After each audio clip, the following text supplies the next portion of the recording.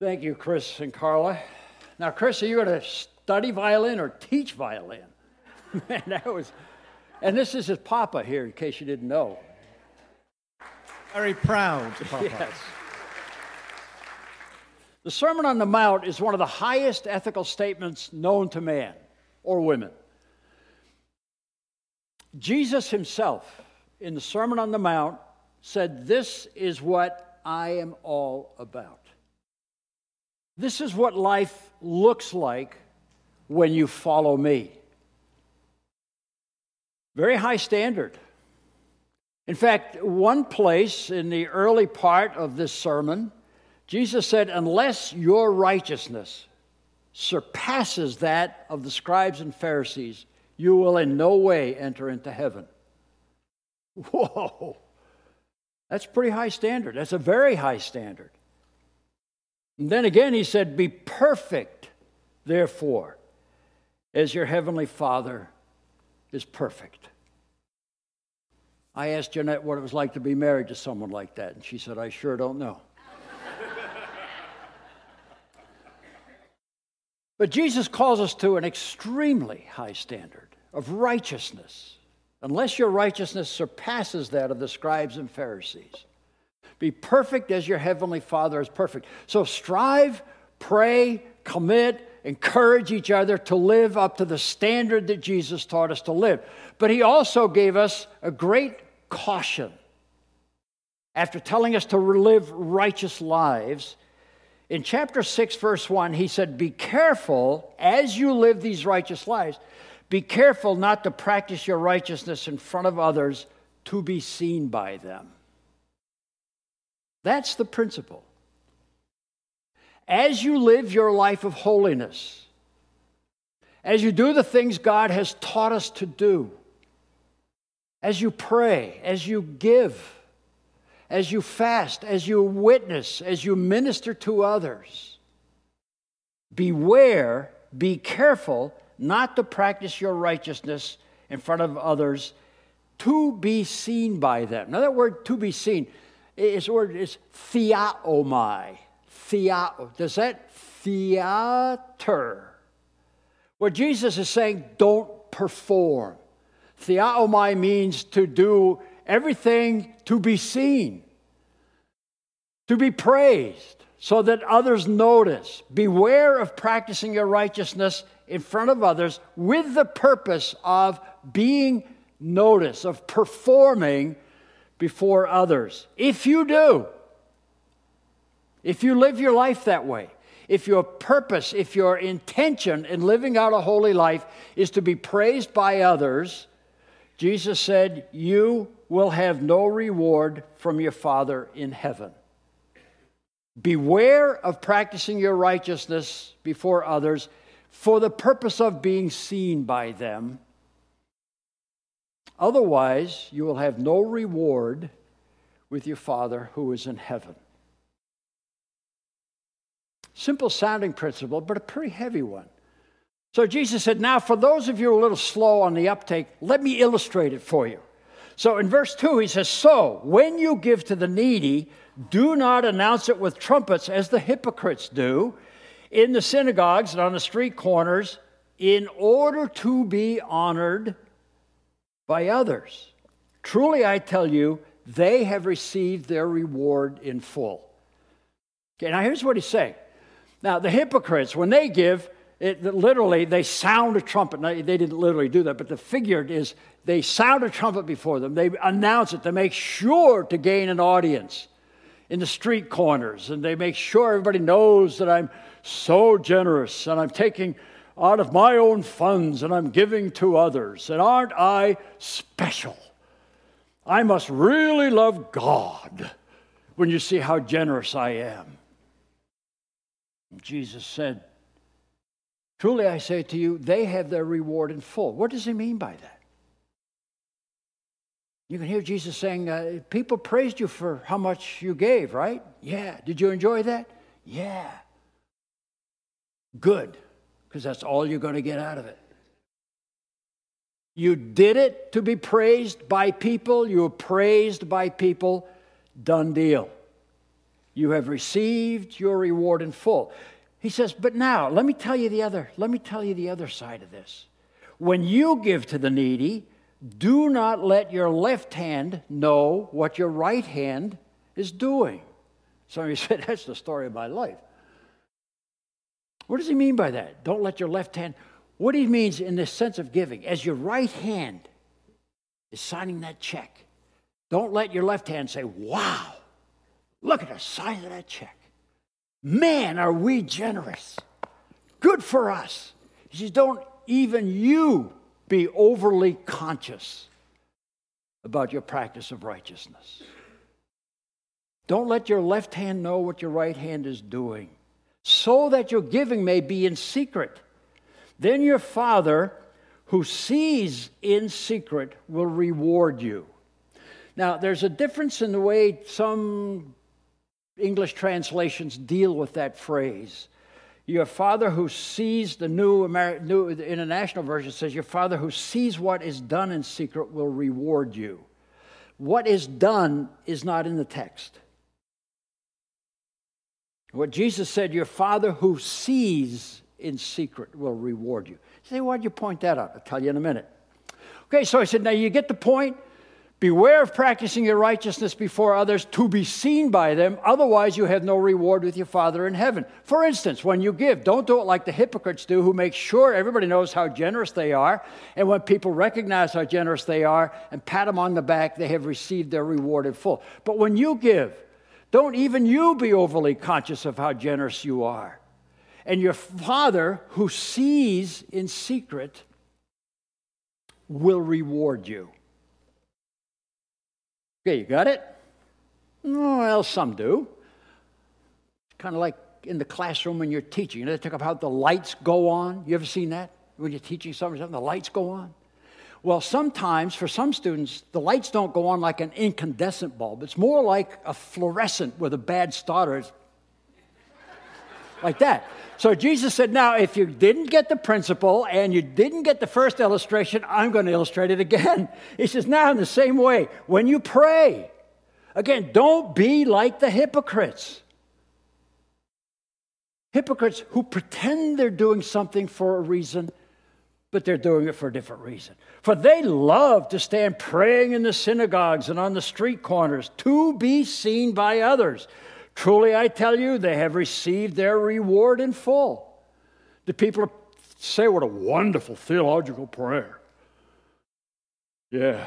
Did you like that? Oh, yeah. Good. You've received your reward. Now, he's not saying don't pray in public. Joe's prayer took me into the presence of God. He didn't do that to impress you, did he? He didn't do that. I'm talking to his wife now. He wouldn't do that. No, you sense that. But there are times people preach with their eyes closed. They're not praying. God has nothing to do with it. They're just exercising their lungs in front of the audience so people understand what a deep prayer warrior they really are. Now, please don't misunderstand. I'm saying don't pray in public. I'm saying ask yourself that critical question. You see, there are three questions we have to ask ourselves multiple times through the day. There is a crucial question. What should I do? And there's a second crucial question. How should I do what I do? But neither of those questions is the critical question. So Jesus said, just like in giving, praying, don't do it to be seen by others, but go into your inner room. Pray to your Father who is unseen. Then your Father who sees in secret will reward you. Who are you talking to when you pray? Your Father who sees in secret will reward you when you do it in His presence for His glory because of your relationship with Him. Okay, now, you've heard the principle. Beware of practicing your righteousness before men to be seen by them. Otherwise, you have no reward with your Father in heaven. When you give secretly. Give to God, not to be praised. And your Father, who sees in secret, will reward you. And when you pray, Even when you're praying in public, be conscious, be aware of the fact that this is a communication with God. Resist the temptation to impress folks. Pursue the temptation to pour your heart out before God, and the God who sees in secret will reward you. Okay, you got it. Well, some maybe not. So Jesus said, I'm going to run it by again, because people don't always listen. Now, just like when you give and when you pray, so when you fast. Verse 16, when you fast, do not look somber as the hypocrites do, for they disfigure their face to show others they are fasting. Truly, I tell you, they have received their reward in full. So here's this hypocritical Pharisee. He missed breakfast. So he thinks, I'm going to get some mileage out of this. So he goes here walking around. He's somber and kind of like this. And people say, are you feeling okay? Oh, yes, yes. You look terrible. Well, I'm fasting. Oh, what a glorious, godly man you must be. Oh, well, yes, I'm glad you recognized it. Jesus is saying, lap that up, Bubba. You have received your reward in full. You did it to be praised. You were praised. Done deal. Instead of walking around, he says, but when you fast, put oil on your head and wash your face, so that it will not be obvious to others that you're fasting, but only to your Father who is unseen, and your Father who sees in secret will reward you. So once again, ask the two crucial questions. What should I do? Should I fast? How should I do what I do? Another crucial question, but neither of those is a critical question. What do you think Jesus is setting up as the critical question? Is it what should I do? As important as that is, and how many times a day do you ask that? And how many times do you ask, how should I do what I do? But what Jesus is saying is the critical question is not what should I do or how should I, but why? Why do I do what I do? Do I do it to be praised by people? Or do I do it to be praised by God? Jesus is messing around in that deep part of our being, down in the basement where the machinery is. One of the most machines down there that's working is kind of over in a corner, covered with grease, because we don't pay much attention to it usually. But it's called our motive maker. It's that thing in your brain, in your heart, that asks, why? Why? What's my motive? Why should I give? Why should I give generously? Now, I don't know about you. I'm a tightwad. I don't like to give. I'd rather spend it on me. So what's my motive for giving? Why would I give? It's a motive of love. Herein is love. Not that we love God, but that He loved us and gave His Son for our salvation. God so loved the world that He, what's the word? Gave. He said, I want you to love me, and I want you to love your neighbor, and I want you to love your enemy, and I want you to love. As Paul prayed, may our love be overflow more and more with knowledge and all insight. I want your love for me to generate the motive of wanting to give. That passage in 2 Corinthians that we read this morning, another part of that passage. God loves a delirious giver, a cheerful giver, someone who says, I love to help. What a beautiful picture. When you give to God. Give to God because you love Him. And because you love people who are lost. Because you love people who are in desperate need to hear the gospel of Jesus Christ. And who need to conform their life to His teachings because it's such a much more glorious way to live. This church cannot survive without your generosity. But don't give just to this church. Give to this church as a means of giving to your Heavenly Father. And your Father, who sees in secret, will reward you. And prayer, whew.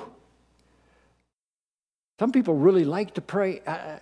Some people find it difficult. It's a discipline to pray. It's hard to get on your knees or just focus and talk to God sometimes. There's other things I'd rather do. Why do I pray? I pray because I trust.